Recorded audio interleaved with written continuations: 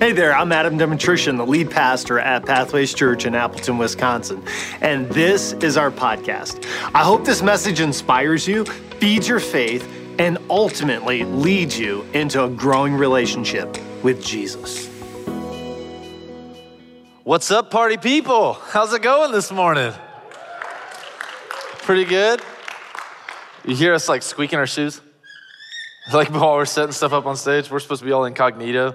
Anyway, so, there's a huge part of our church that attends online. It's people that, especially this weekend, because it's 4th of July weekend, they're off doing other things and they tune in online. So do you guys mind welcoming the online people with me this morning? Making sure they can hear us, making sure we know they're here and we love them. Thank you guys. If you're watching online, thanks for taking the time to tune in this morning on Facebook or on YouTube or however you're watching. So, if we haven't gotten a chance to meet, I'm Nathan, the worship pastor here. I'm the one that has all the stories that she was just talking about. And so some of you, I've met quite a bit of the people here. I mean, I've been here a few months now, but not everybody. So you're welcome to fight the crowds to come see me this morning. I'm just kidding. It's not going to be like that. But you're welcome to stop me in the halls or anything whenever you see me and introduce yourself. And I'll do my absolute best to remember names, but I have met a lot of people recently, so that's kind of difficult, but I'll do my best. Eventually, I'll remember every single person's name. But I'm Nathan, I'm the worship pastor here, and from time to time, I get to stop singing, and I get to start talking. So that's what I'm gonna do today. I'm gonna talk. You guys ready to have a little chat? Yeah? All right, let's do this. How do we hear God's voice? It's kind of a heavy opening line, right? How do we hear God's voice?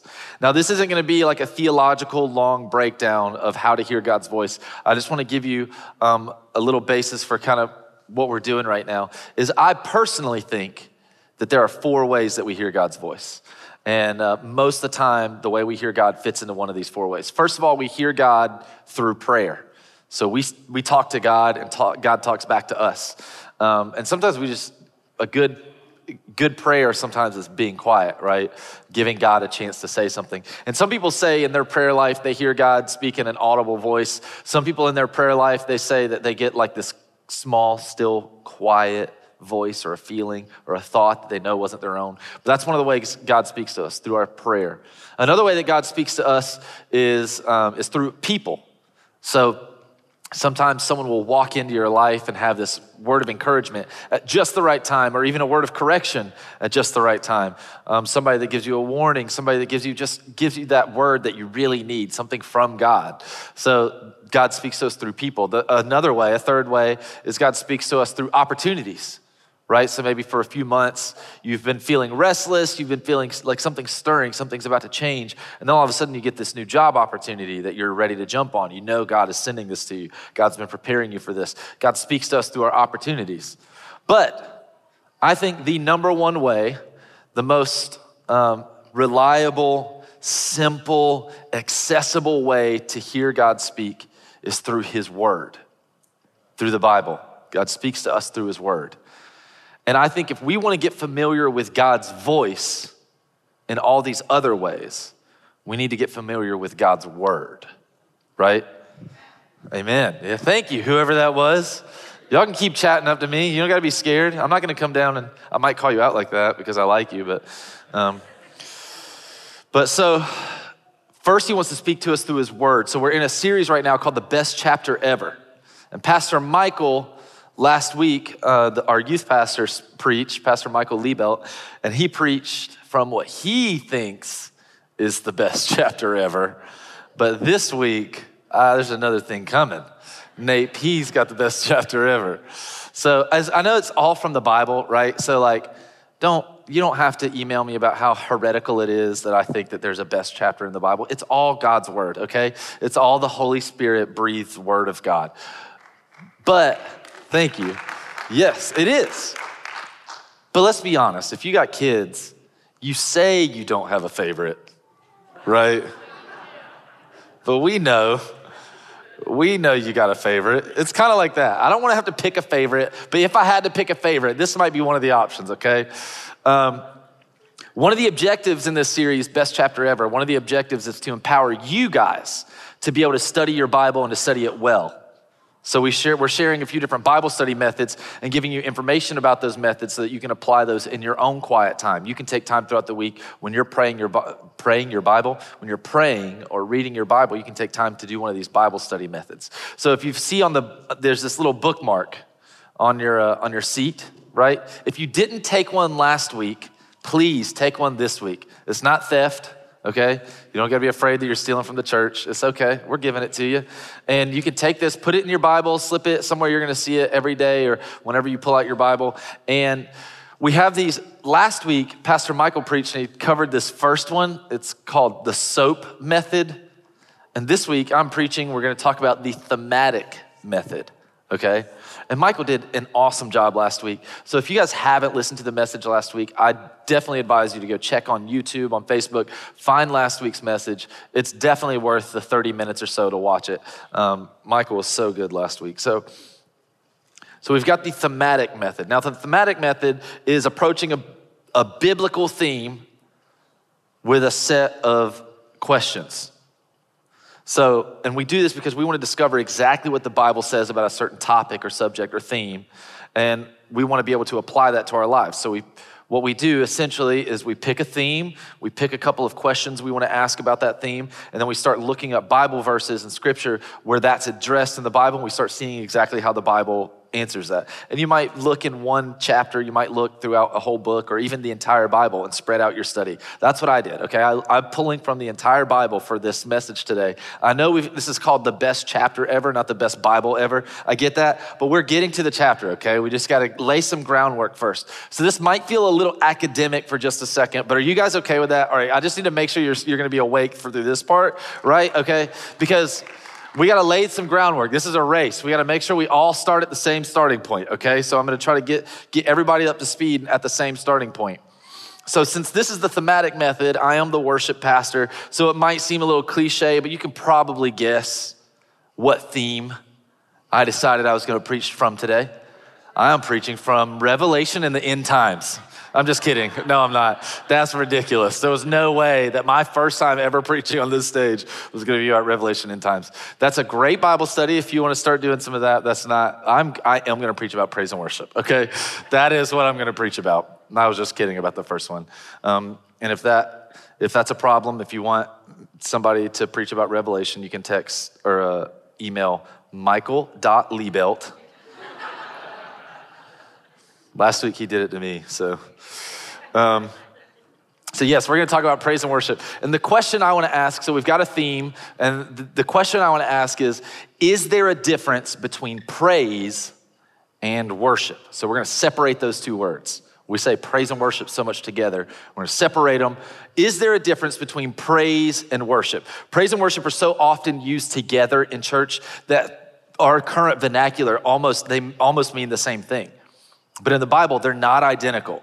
They are related, they are similar, but they're not the same thing. So we're gonna figure out, using the thematic method, exactly what are the differences between praise and worship. And then why does that matter? How do we utilize those differences? So, I don't have time to go through the entire Bible study that I did. So have you ever drank from a water hose, like outside when you were a kid? Have you ever drank from a fire hydrant? Because that's what this is gonna feel like, okay? I'm gonna give you a lot of information really quickly. So if you take notes, if you have the app out, right, the Pathways app, there's a spot to take notes in there. If you have a pen and paper, if you take notes on your phone or whatever, however you take notes, if you're about to do that right now, if you're online and you're gonna take notes, this is your chance, okay? To have a pen and paper, stretch your wrists because you're about to do a lot of writing in a short amount of time, all right? I'm going to, thank you for showing me your pens. I know some students are ready. So make sure your hands are loose. So in order to cover what the difference is between praise and worship, we kind of have to define them separately. So what is worship? I'm gonna give you a few of the scriptures I found and the takeaways that I got from those scriptures. In John 4:23, it tells us that we should worship in spirit and in truth. So we know the takeaway from that, something we learned from that, is there is a spiritual connection that happens in worship. That's something that we've kind of experienced, right? We feel that when we're here on a Sunday morning. It's not emotional, but it does stir up some emotions, right? It's not like just the experience with the lights and stuff, but it's something about the spiritual connection But it also says, and in truth. So there's also a mental connection, understanding who God really is, getting to learn the truth about our God, our Savior, and being able to apply that in every part of our life. Truth doesn't just happen when we're in this building on Sunday morning. So we're starting to get the idea that maybe worship happens more than just during the concert segment of a church service, right? Spirit and in truth. Luke 4:8 says to worship the Lord and serve only him. So if it's telling us to do something, we have to know it's possible to do something else, right? If it says A, this is what you need to do. We know there must be another option. So if it's telling us to worship God and worship only him, then there must be a chance that we can worship things that are not God. And the Bible is instructing us to worship God and to worship only him, not your spouse or your kids, not your job, not your favorite sports team, like Adam with the Bears, right? Isn't that kind of weird? That's a little weird, right? He's totally gonna say something about this. Be like calling me out in Packers territory about liking the Bears. So not your favorite sports team, not your status. We don't worship our status. We shouldn't worship our comfort. We can worship those things. We can glorify those things to a level that they're the most important things in our life. But the Bible's instructing us not to keep God our center of worship. Also, Psalm 95:6 says to worship, bow down, and kneel, which is interesting because the first two things that we looked at, they don't say anything about a physical action, but for some reason, this brings in physical action. I don't think the physical action is the most important part. I think what these actions mean is kind of what they stand for. Here's what I mean is bowing down and kneeling are both positions of surrender that make you very vulnerable. They're also positions of respect and reverence. So there's something about an attitude that goes into worship, of vulnerability, an attitude of surrender, an attitude of reverence. So we're starting to get a little picture of what worship is, right? So how do we differentiate that from praise? Let's look at a few scriptures that say what is praise.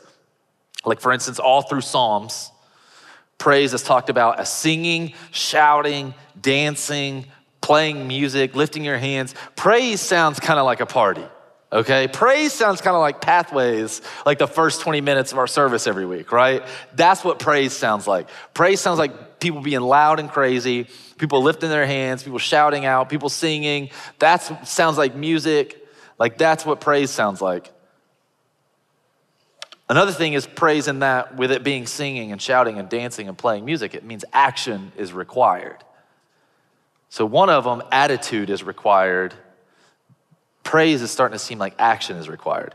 Luke 19:37-40, Jesus is coming into a town. He's got a bunch of disciples following him, and they're all praising loudly, obnoxiously, right? They're making all this noise, and somebody goes up to Jesus and they say, tell your disciples to be quiet. They're apparently gonna get a noise violation. They need to tell your guys to be quiet. And Jesus says, if they stop praising, even the rocks will cry out. Because praise, God will not be denied his praise. If we all shut our mouths, we kept our hands in our pockets, even every piece of existence celebrates who God is and what he's done. But I don't want to be left out on that. I'm not going to let the rocks do my job. I'm going to do it as best as I can. So he said, even the rocks will cry out. Hebrews 13:15, this gets a little different. It says, to bring a sacrifice of praise. So praise is something we do even if it costs us. So with these few scriptures, we're starting to get an idea of how worship is intertwined with surrender, reverence, and attitude. Worship has a lot to do with your internal life and how we use the word posture a lot, right? But how you position your attitude, not just your body, but what do you do with your heart and your mind towards God? Worship is intertwined with surrender, reverence, and attitude. Praise is intertwined with thanksgiving, celebration, and physical actions, things you can actually do. When we praise, we're actually putting physical effort, using our literal, tangible energy to praise God. And both are more than just something that happens in a church service. But here's where we get interesting. Well, I told you we're gonna talk about the best chapter ever, and right now I've just given you a ton of different verses. Where this is kind of the rabbit hole I went off on that got me into the best chapter ever. That scripture in Hebrews 13 said something that really sticks out to me. It uses the phrase sacrifice of praise, and that's interesting. That's where I kind of got off track a little bit and started pulling on this thread. And when you're doing your Bible study, that's perfectly okay. When something stands out to you, something speaks to you, like pull on that thread a little bit. See what it has to say more about that specific thing if you start getting honed in on something specific. So what is this sacrifice of praise? I've heard that phrase my whole life. I actually grew up a pastor's kid, and I know what you're thinking. You're like, oh, this was a pastor's kid. Like, I was not one of those pastor's kids, okay? Both of my brothers were, but not me. They were the ones that, did all the crazy pastor kid stuff. I was a good kid. So when they come, you can make fun of them for that. They'll visit, don't worry. So my dad was a pastor, and I heard that phrase all growing up, sacrifice of praise. But it seems kind of mysterious. Like those are words in everyday life you don't really put together very often. So what is that? See, in the context of their culture, they made sacrifices to pay for their sins. So they literally sacrificed animals as a way of paying penance for the things that they've done wrong.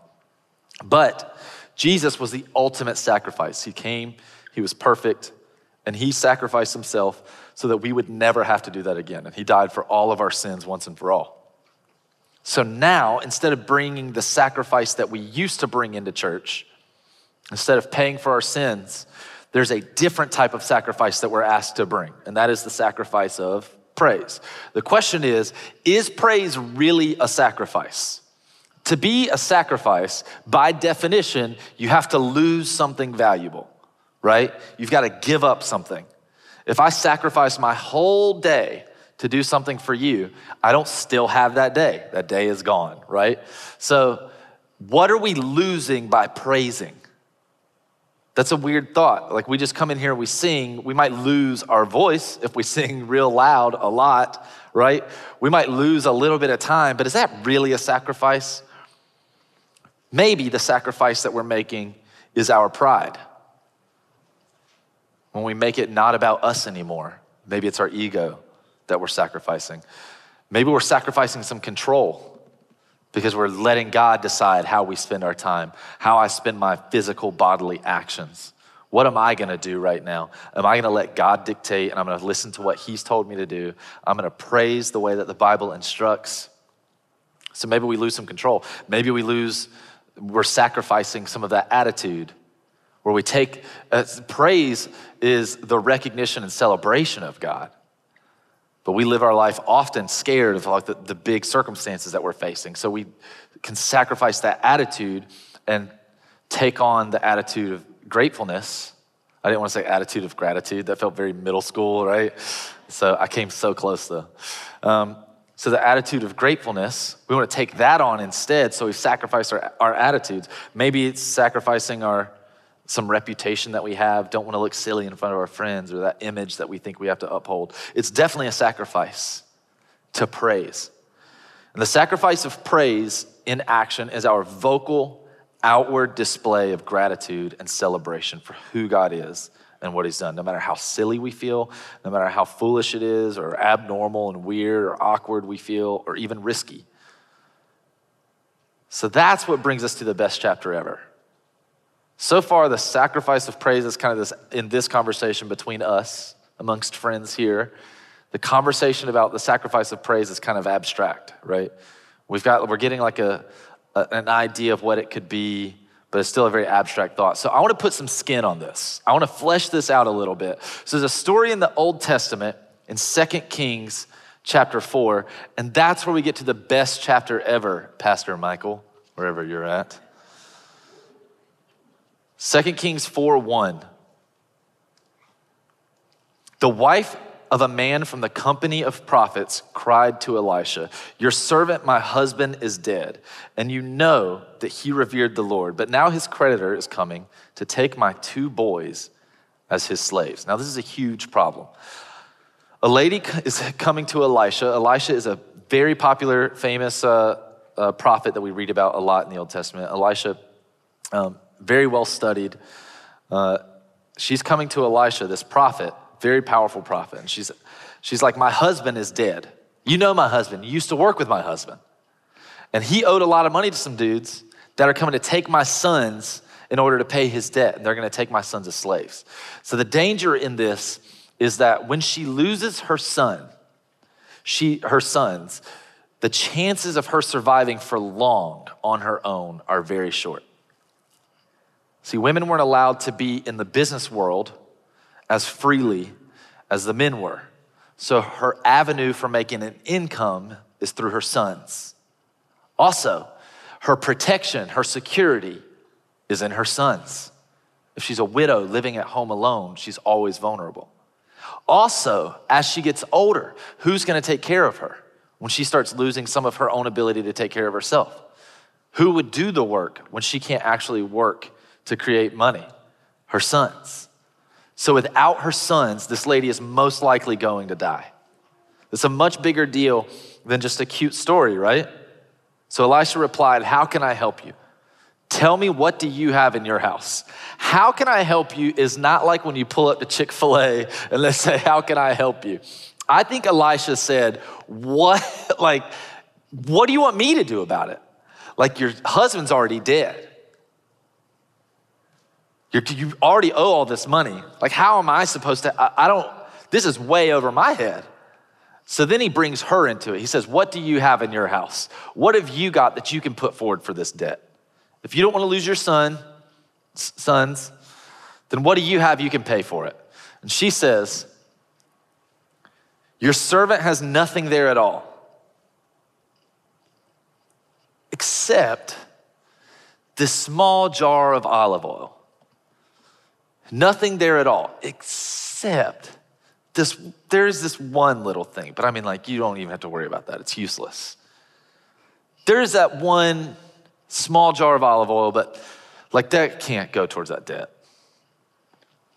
Let me put this into like a different scenario. Maybe that'll make a little more sense. Husbands, dads, have you ever been frustrated by the phrase, I don't have anything to wear?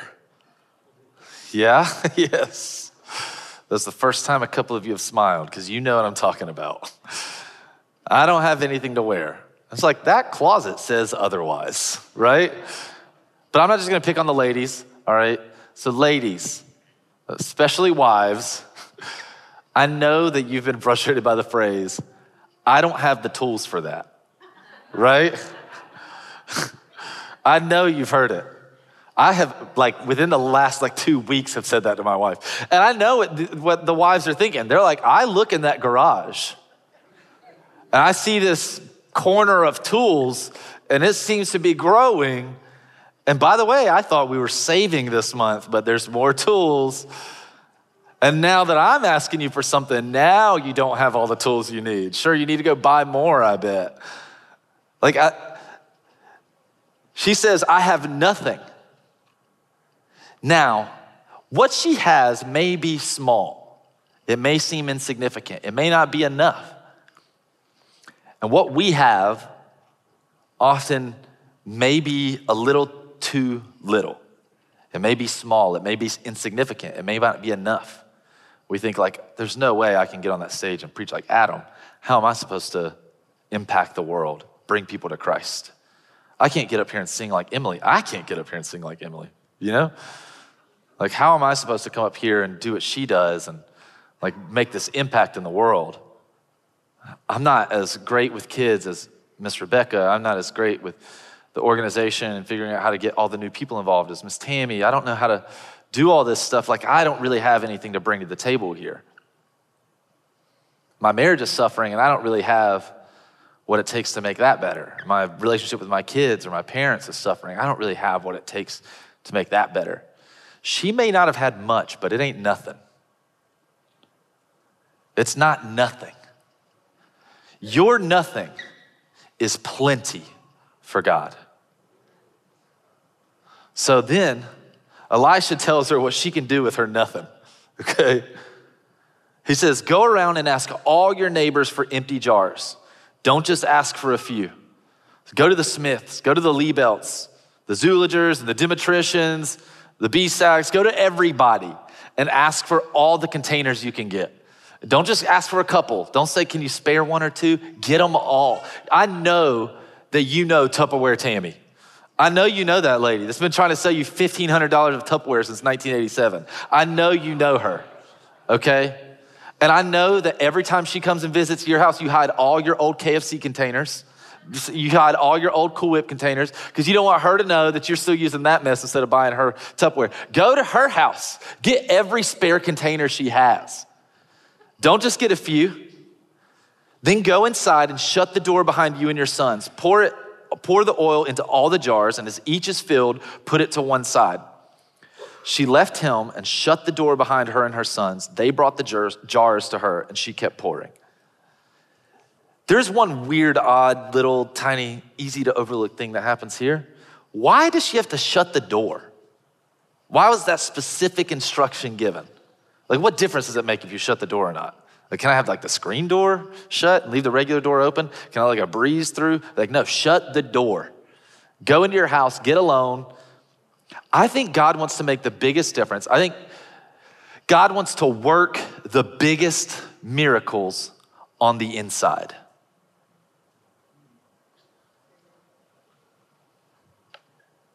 If we bring our praise and our worship here to church, to Pathways, but we don't invite God into the deep, dark, weird, private places in our hearts and in our lives, then the miracles that God wants to do most will never happen. What happens in your private life, rather, what happens publicly is a reflection of the things that God is doing in your life privately. What happens in your public life is a reflection of what's happening privately. So she goes into her house, she closes the door. Nobody can see how holy she is. Nobody can see how obedient she is. Nobody sees the struggle, but nobody sees the triumph either. She's there alone, just her and her sons. In private, she takes the risk of losing her oil. She's pouring into other people's containers. What if she spills it? What if the jar breaks? What if these other containers are contaminated? This is all I've got. All I have is this oil. All I have is this one little broken relationship left. All I have is this job to define who I am. All I have is this one little thing that I do when nobody's watching. That's all I've got. And she's risking losing that, the only valuable thing she has left, to be obedient. But she's obedient, and she makes that sacrifice in private. And God is about to reward her in public. When all the jars were full, she said to her son, "Bring me another one." And he said, "There's not a jar left." Then the oil stopped flowing. She went and told the man of God, and he said, "Go sell the oil and pay your debts. You and your sons can live on what's left." Sell the oil and pay your debts. That's what she wanted. She wanted to get her sons out of slavery. She owed a debt. That's the part that she was asking for in the first place. Sell your oil, pay your debts. But there's gonna be some left over. There's gonna be a lot left over. After you're done paying your debts, live on the rest. Because she was obedient, God did so much more than what she was asking for. But she went into the private, into the dark with her door closed, and she was obedient. And she poured out, and she kept pouring. What if she stopped at 20 jars? What if that's all she had? She didn't go to everybody's house. Maybe she went to only Tupperware Tammy. She got her 20 jars. She came back, she filled those 20. And then when she's asked for another jar, there's not one, and the oil stops pouring. What if she did 50? Let's say she did 100 jars. What if she had gotten 101? I didn't say this in the first service, but I'll say to you now that I think God's provision matches the level of our obedience. Amen. So when she stopped, when the last jar was empty, and she was finally done being obedient, She didn't cut it short. She went till every last jar was full. She went until the job was complete. So pour out until the job is complete. Don't come. The tendency we have is to get tired with relationships that are broken, with circumstances that are hard, with our money running out, with our energy, our social energy running out, our anxiety running up. We get tired. And we're like, I just really need this week to be a good week, so I'm gonna go to church this Sunday. I'm gonna worship. I know that worship makes a difference, so I'm gonna show up, I'm gonna worship, I'm gonna praise, I'm gonna lift my hands. And we praise, and then we feel a little better. And we're like, that's enough. That's good enough. I feel a little relief. I feel a little bit better. I think I can make it through this week now. What if that's what she did? She stops when she's like, this is enough to pay my kids' debts. What if that's when she stopped? But she didn't. She kept going. We stop when we get comfortable, but I want to encourage you to keep pouring out. And God will provide more than what you ever thought. If you're looking for a breakthrough and you're looking for a miracle, don't stop at a little relief. Keep going. Because when we worship, when we praise, when we bring that sacrifice of praise, when we pour out, God moves and he speaks and he provides, he heals and he restores and he protects. And even if he didn't, he's still worthy of that sacrifice of praise anyways. So this lady in this story, it gives us something to think about with that sacrifice of praise. It gives us a little idea of that. It teaches us a little bit of what that is. But what are you gonna study this week? If it's not that, if it's not praise and worship, what's the theme that you're gonna pick this week? If you fill in this blank, what are you gonna look for in the Bible? Are you gonna try to learn a little more about being a good husband or a good wife, about being a good parent? Do you wanna know what it means to be sanctified? Is that a word that's been confusing? You wanna look into that a little more? You wanna know, you want a better understanding of the Holy Spirit? What's your theme? If you're taking notes, if you're writing this down, go ahead and put something on this line. Fill this in. Pick a theme and ask your questions.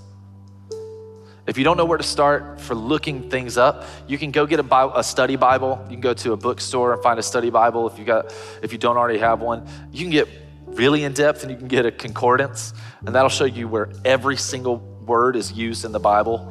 So if the word praise comes up 400 times, it'll show you all 400 verses and where they're at. So you can get a concordance if you wanted to. And if you want to start really simple, just Google it. There's no shame in Googling what's in the Bible.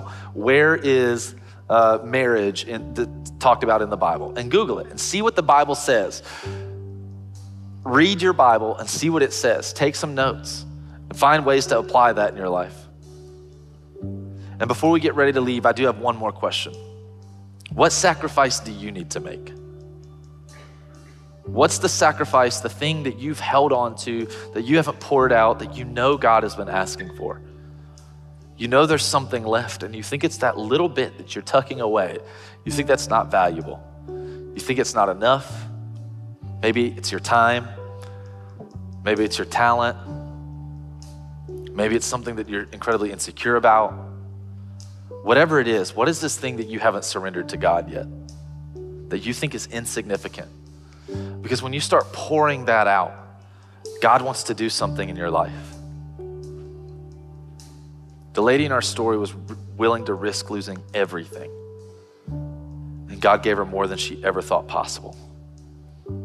So what are you holding on to behind closed doors? Do you mind bowing your heads with me? This week, let's ask God to show us what we've been unwilling to pour out. And let's ask him to give us some instructions. What do I do with this, God? I've got my jar of oil. I've got this thing that I don't want to pour out, that I've held on to for long enough, and I'm ready to see some breakthrough. I've already got a couple things in my mind, some fears, some insecurities of mine. God, instruct me on what to do to pour this out to you. Dear Heavenly Father, just speak to these people this morning. Speak to us. Give us an idea of what it is that we need to pour out to you. and what we can do to get closer to you and be obedient to you and to your word and your voice, God. Whatever we're holding on to that we've kept for ourselves, whatever we've been hiding and protecting, God, I pray that we're just willing to surrender that to you. God, so that we can see you move in our lives in a way that we've never seen before, so that we can be closer to you and give you our entire being that you deserve to have, God. And I pray that for the community of people that are in this building, God, that as we discover and we find these things that we need to pour out to you, that we would go to our small group leaders, that we would go to our serve team leaders, that we would go to the people that we can trust and confide in, and that we would work on these together. Even the widow had her sons behind the closed doors with her to follow these instructions together. And God, we know this is private, but it doesn't have to be lonely. I pray that we do this with each other as a community to build each other up and to grow together. With your head still bowed, with your eyes still closed, maybe you're here and you've never taken that first step with Christ. Maybe you're watching online and you've never taken that first step with Christ. You haven't surrendered anything to him. We talk about every week that grace and that love and that mercy. And you want to know more about that, you want to experience that. If that's you, your first step is to surrender yourself, your life, to give it to God.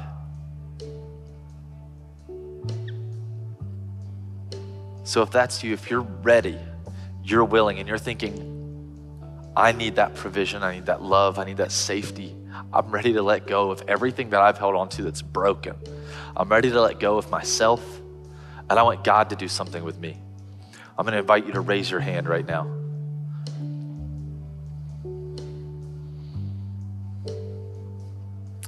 I see your hand in the back, right here. And over here on this side. If you're online, I know I can't see you raise your hand right now, but you can use the chat box and there's somebody moderating so that they can respond to you. If you put something in the chat box, just let us know that you're giving your life to Christ this morning. I want you guys to just raise your hands. I want to lead you guys in a prayer. And saying it out loud is great. I'm gonna ask you to say it out loud, but I also want you to mean it in your heart. And here at Pathways, we pray together. So I want everybody to join these people in unity and pray after me. Dear God, I believe in you. And I believe in your son, Jesus. Please forgive me of my sins. I surrender my life to you. Help me to give you control of my life. Please be my Lord and Savior. In Jesus' name I pray. And everybody said, amen. Look, there are people that just made the biggest decision they'll ever make in their entire life. Can we celebrate with them for a second?